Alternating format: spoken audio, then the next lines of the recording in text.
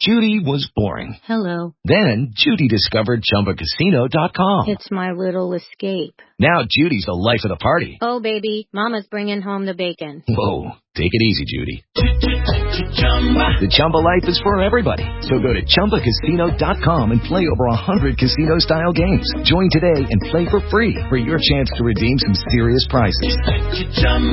ChumbaCasino.com. No purchase necessary. Void where prohibited by law. 18+ terms and conditions apply. See website for details. Hello and welcome to Through the Bible with Les Feldick, an inspirational and informative half hour of insight into the heart of Scripture. In addition to teaching the Bible, Les is a full-time rancher, having a down-to-earth, practical teaching style that makes the Bible come to life. All programs are available on audio tape, videotape, and in printed form. At the end of the program, there will be an address where you can contact the ministry. And now, here's Les Feldick with today's lesson. Okay, Acts chapter 2. Now, those of you who have heard me teach for the last 4 years, you have probably raised your eyebrows when I'm making reference to the fact that when Christ came the first time, Israel was given the opportunity to have the king in the kingdom. But, in the foreknowledge of God, what did He know? That they'd reject it. And of course it had to be that way in order to bring about the crucifixion, because that too was in the predeterminate counsel of God. And so the whole Godhead is involved in this tremendous work of redemption. But the other word I like to point out is His foreknowledge. Way back in eternity past, they put the whole plan together, and the reason they could put it together was the foreknowledge. Now, let me show you what I'm talking about. Come back to the little letters of Peter. 1 Peter, I think it is.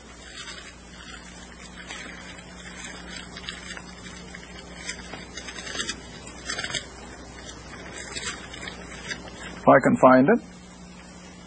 2 Peter. No, 1 Peter. I was right the first time. 1 Peter chapter 1. 1 Peter chapter 1, we'll start right with verse 1.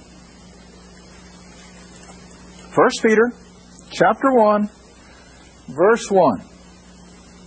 Where Peter starts out, Peter, an apostle of Jesus Christ, to the strangers. Now here's another point I always like to make. Always realize to whom is a particular scripture addressed. So now Peter is not writing to Gentiles particularly, he's writing to Jews who are out in the dispersion. And so Peter, to the strangers scattered throughout Pontus, Galatia, Cappadocia, Asia, and Bithynia. Verse 2, the elect, the believing end of the Jews. Elect, not according to predestination, but according to what? Foreknowledge. Foreknowledge. And see, that makes all the difference in the world. God, in His foreknowledge, knew what every one of us, every one that's watching tonight on television, every person on this whole world who has ever lived or ever will live, God knew what they would do with His offer of salvation. It's that simple. Complex as it is. But He knows. He knew what Israel would do. He knew as He brought the little nation on the scene by way of Abraham, Isaac, and Jacob, He knew what they were going to do. And in His foreknowledge, you see, everything would come together according to His plan. But it wasn't that He took away their choice. It was that He knew what they were going to do with their choice. And that makes all the difference in the world on this whole idea of election and so forth. Yes, God knew which one of these Jews that Peter was writing to would be believers in His foreknowledge. He knew you and I would be a believer in His foreknowledge. And knowing that we'd be a believer, He could reserve a place in the body, a place of service. See? And all of this is based on His foreknowledge. All right, now come back then, if you will, to Acts chapter 2. So Peter says, even this, you didn't take God by surprise when you rejected Him and you crucified Him. He knew. And it was all decided before anything ever happened. And so all of this that he's addressing now was according to, verse 23 again, the determinate counsel, the full agreement of the Godhead, and foreknowledge of God, you, the nation of Israel, have taken and by wicked hands have crucified and slain. Now, I made the point in the last program. How would you like to sit under that kind of accusation Sunday after Sunday? I trust none of you do. I don't think any of you sit in under preaching that says you killed the Son of God. But Peter does. He's accusing him point blank. You killed him. All right, verse 24. Whom God hath raised up, having loosed the pains of death, because it was not possible that he should be holden or be held by it. He couldn't be. He was God. But Peter is making the point that even though they had killed their king, their Messiah, they didn't thwart God, because God raised him from the dead. And they knew from Psalms 110 verse 1 that God had called him back to heaven, ready to yet return, and still able to give them the kingdom. Now this is what you have to understand as you study these early chapters of Acts. Peter is absolutely going to confirm his death, burial, and resurrection.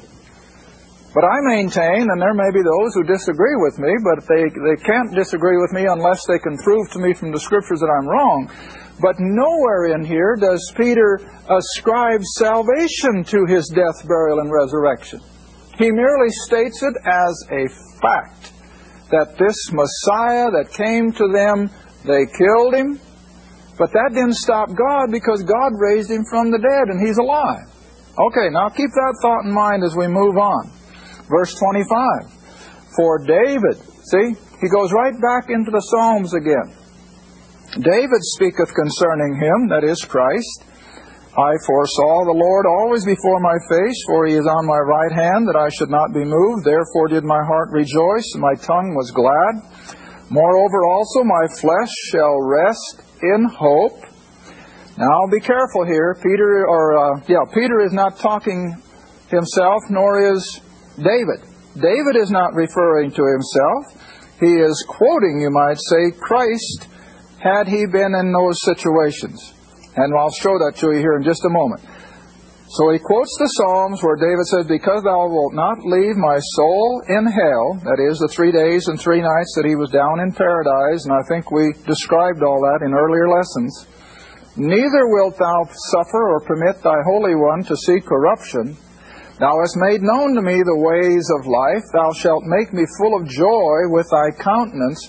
Now Peter comes back to his own first person speaking, and he says, men and brethren, let me freely speak unto you of the patriarch David, whom he's just been quoting out of the Psalms, that he, David, is both dead and buried.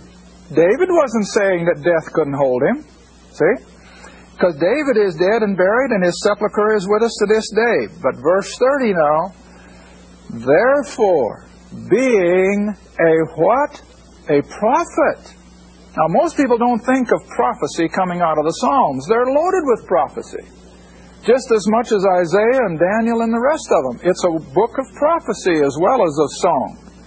And so he says, being a prophet, and knowing that God had sworn with an oath to him that of the fruit of his loins, according to the flesh, that is, through the line of the house of David, and we've taught all that in the past, he would raise up Christ to sit on his what?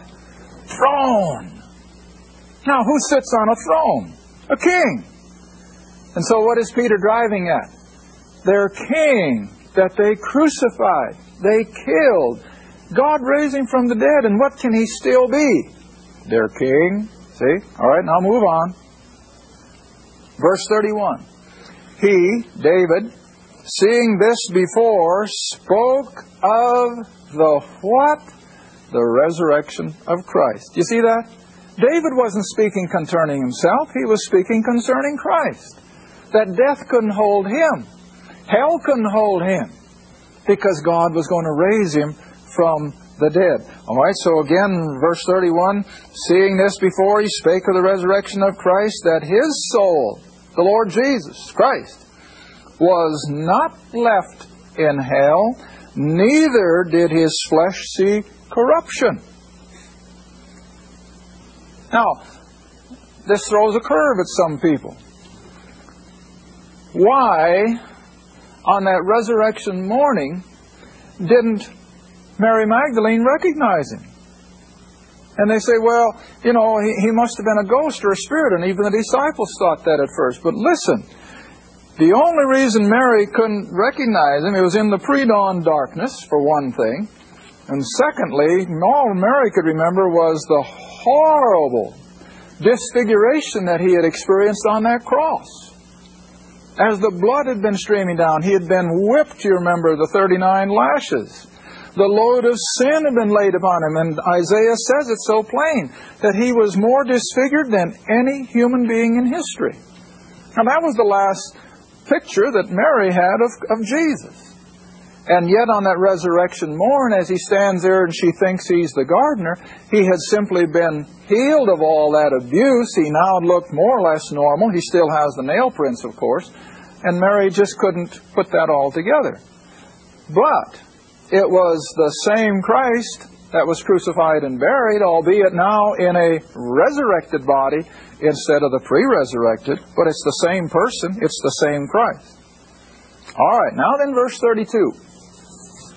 This Jesus, the one you killed, the one whom God raised from the dead, this Jesus God has raised up, whereof we are all witnesses. Now remember I made the comment several programs ago that if there is one proof of resurrection I think that stands above all others is the man Peter himself.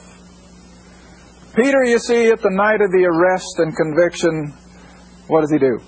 Oh, he betrays him. He swears even with an oath that he doesn't know him. And the 11 scattered in fear for their lives, and I can't blame them. But do you see that after the resurrection? They have a boldness that no one can shake. And why? The proof of resurrection. I see every one of us, and I told my class last night, we're living in a time where I'm afraid, and I hate to say it, but I think it's true, that even here in our beloved America, it could happen a lot faster than a lot of us like to think, that all of a sudden, we as Bible-believing believers could find ourselves under a lot of pressure. We could find ourselves under a lot of persecution, and it can come awfully fast. Are we ready? Are you so bound in the hope and the power of resurrection that you're not afraid of what they can do to this body of flesh? That's where we should be. I mean, we should have no fear of death, because after all, death is only going to be so temporary because of resurrection power. And that's where these 12 men are now. Nothing scares them. Rome doesn't scare them. The Jews don't scare them. Why? Resurrection power. The proof of it. All right? Now then move on. Verse 33. Again, referring to this Jesus in 32, in verse 33, he says, therefore, being by the right hand of God exalted, and having received of the Father the promise of the Holy Spirit. See, goes back to John 14, where he says, I'll send you a comforter. And having now received the promise of the Father of the Holy Spirit, he has shed forth this which you now see and hear. What are they seeing and hearing? The power and the manifestation of the descended Holy Spirit. That these uneducated Galileans can speak every language and dialect in the then known world. And that was only part of it, of course. They're going to continue on with many of the other signs and wonders that Jesus performed. Again, to prove that God was in all this, see? Verse 34. For he says, David is not ascended. The Psalms wasn't referring to David, it was referring to Christ. For David is not ascended into the heavens, but he saith himself, now he quotes Psalms 110 verse 1, the Lord said unto my Lord, sit thou on my right hand until... Now, stop a second. What kind of a word is until? Time word. Oh, you're learning. That's a time word. He's not going to sit at the Father's right hand forever and ever and ever. There's coming a day when he's going to arise from that seated position. Why? He's going to leave heaven. He's going to come back to this planet. And he's yet going to be the king of that promised kingdom. So the time word He will sit there until I make thy foes thy footstool. All right, now we're getting close to a portion of Scripture that has been, I think, so totally confused by almost all and sundry groups. And we're just going to take it for what it says. We're not going to spiritualize it. We're not going to allegorize it. We're just going to leave it right where it sits, and we're going to take it for what it says. Verse 36. Therefore, because of all that has just taken place, Israel has had the Messiah for 3 years, performing signs and wonders and miracles. They crucified Him. God raised Him from the dead. And now, according to His promise, He has sent the Holy Spirit. Everything is falling into place. Therefore. Now, whenever you see therefore, what do you think of? Well, what is it there for? What has just happened, see? Because of what Peter has just rehearsed, therefore, now watch it, let all the house of Israel. Who is that? Jews. He's not talking to Gentiles. He's talking to Jews. And he's still on covenant ground. Everything through those Gospels, as I've been teaching for the last several months, over and over, it's so obvious that it's the fulfilling of the covenant which God made with Abraham. Oh, jump ahead. Chapter 3. We're not going to get that far today anyway, I don't think. Go to Acts chapter 3. And drop all the way down, for sake of time again, to verse 24 and 25.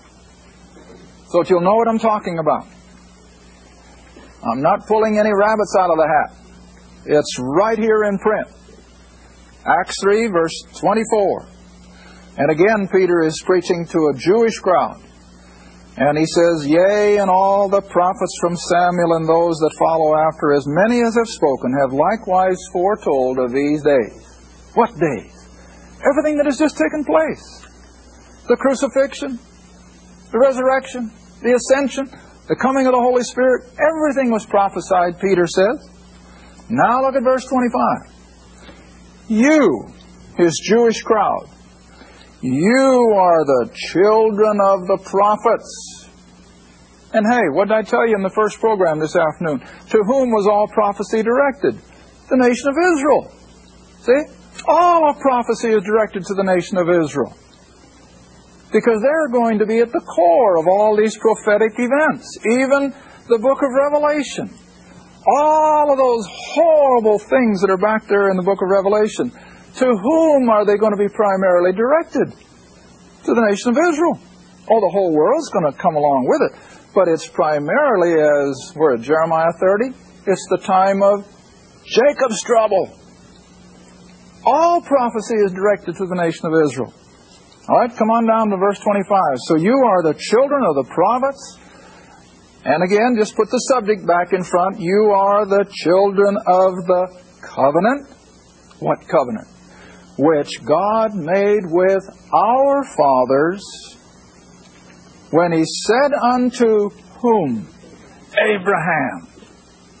See that? You are the children of the covenant, the one that God said to Abraham, saying, in thy seed, that is the seed of Abraham, through the nation of Israel, all the kindreds of the earth would be blessed. So that's where I get the statement. Peter is on what kind of ground? Covenant ground. He's still on the same basis that everything that has been since Abraham, and that is the nation of Israel was to receive the Redeemer, the Messiah, the King, and the kingdom, and it would be through Israel that God would gather the Gentiles. See, I never like to leave people the idea that God had cast off the Gentiles. Oh, not at all. But He was going to use the nation of Israel on covenant ground. And this hasn't been abrogated. God has not said a word yet to anybody that He's setting the covenant promises aside for a while. He hasn't told anybody yet, now you no longer have to keep temple worship. You don't have to keep the law. That hasn't been said yet. He is merely establishing that everything has taken place. But He hasn't told anybody yet, well, now you're not under law. You believe in the crucified, resurrected Christ now for salvation. You can't find that here yet. See, and that's what I try to tell people to understand. Don't take my word for it. Search the Scriptures. But be sure that you understand that the Scripture is putting salvation on His death, burial, and resurrection. And if it isn't, then don't force it. I mean, you can't put a square peg in a round hole. Not without doing a lot of damage, you can't. And so here Peter is still on covenant ground. All right, back to chapter 2, verse 36. So therefore let all the house of Israel. See that? And not anyone else is included. He's talking to Jew only, like I showed you in the last program, I think it was, 11:19. They went everywhere preaching the word to none but Jew only. Well, this is sure Jew only. That God hath made that same Jesus, whom you did what? Crucified. You see that? Now for comparison, this is what we have to do, and I think I got a moment. Turn with me to Galatians. Romans, Corinthians, Galatians. And just look at the difference in the language. Just set Peter up over here, accusing the nation of Israel, you killed your Messiah. Now set Paul's writings up over on this side. And just look at the vast difference. And you can't mix them. It won't work. But you keep them separate, and then your Bible just opens up beautifully. All right, Galatians chapter 1, verse 3. Grace be to you and peace from God the Father and from our Lord Jesus Christ, who gave Himself for our sins, that He might deliver us. Who's going to deliver us? He would, not we ourselves, that He might deliver us from this present evil world according to the will of God and our Father. Do you see what I'm driving at? What does Paul say? He gave Himself. He died for us. What does Romans say? He commended His love toward us in that while we were yet sinners, He what? He died for us. And that's Paul's theme. And what is Peter saying? You killed Him. You see the difference? Oh, it's as different as daylight and dark. And oh, why can't people see that? Peter's sermon just doesn't fit Paul's doctrine at all. And it wasn't supposed to. God hadn't revealed Paul's message yet. It's still a secret kept in the mind of God. All right?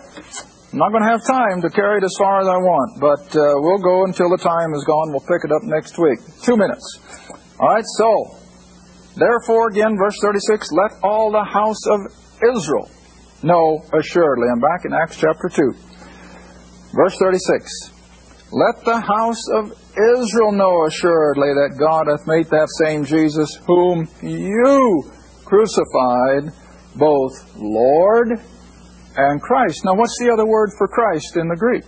Messiah. See? He's still claiming that Israel crucified their promised Messiah. And indeed they had. All right. Verse 37. Now when they heard this. Heard what? That they had crucified their Messiah.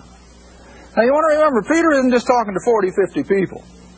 He's probably got thousands out there in front of him in that whole temple complex. Remember, this is the Feast of Pentecost.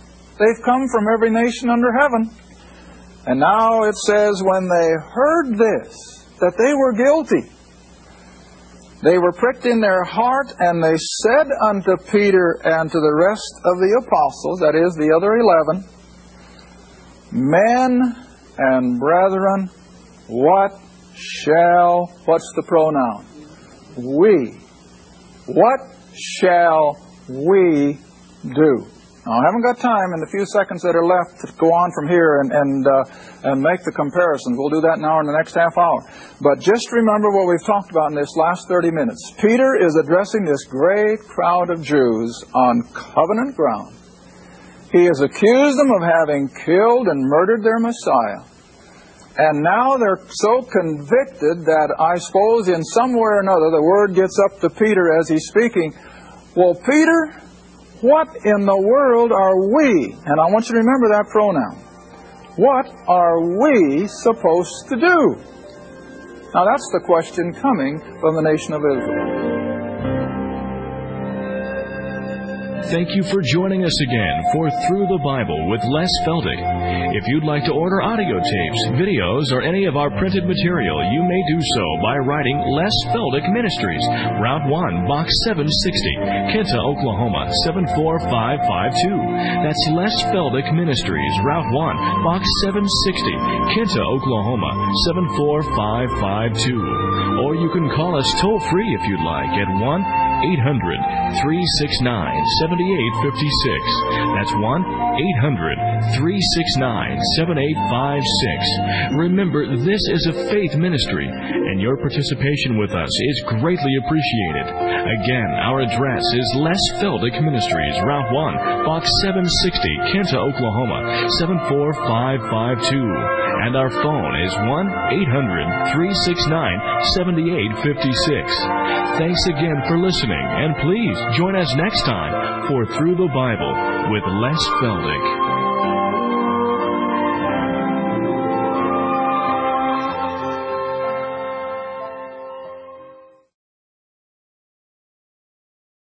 With the Lucky Land Slots, you can get lucky just about anywhere.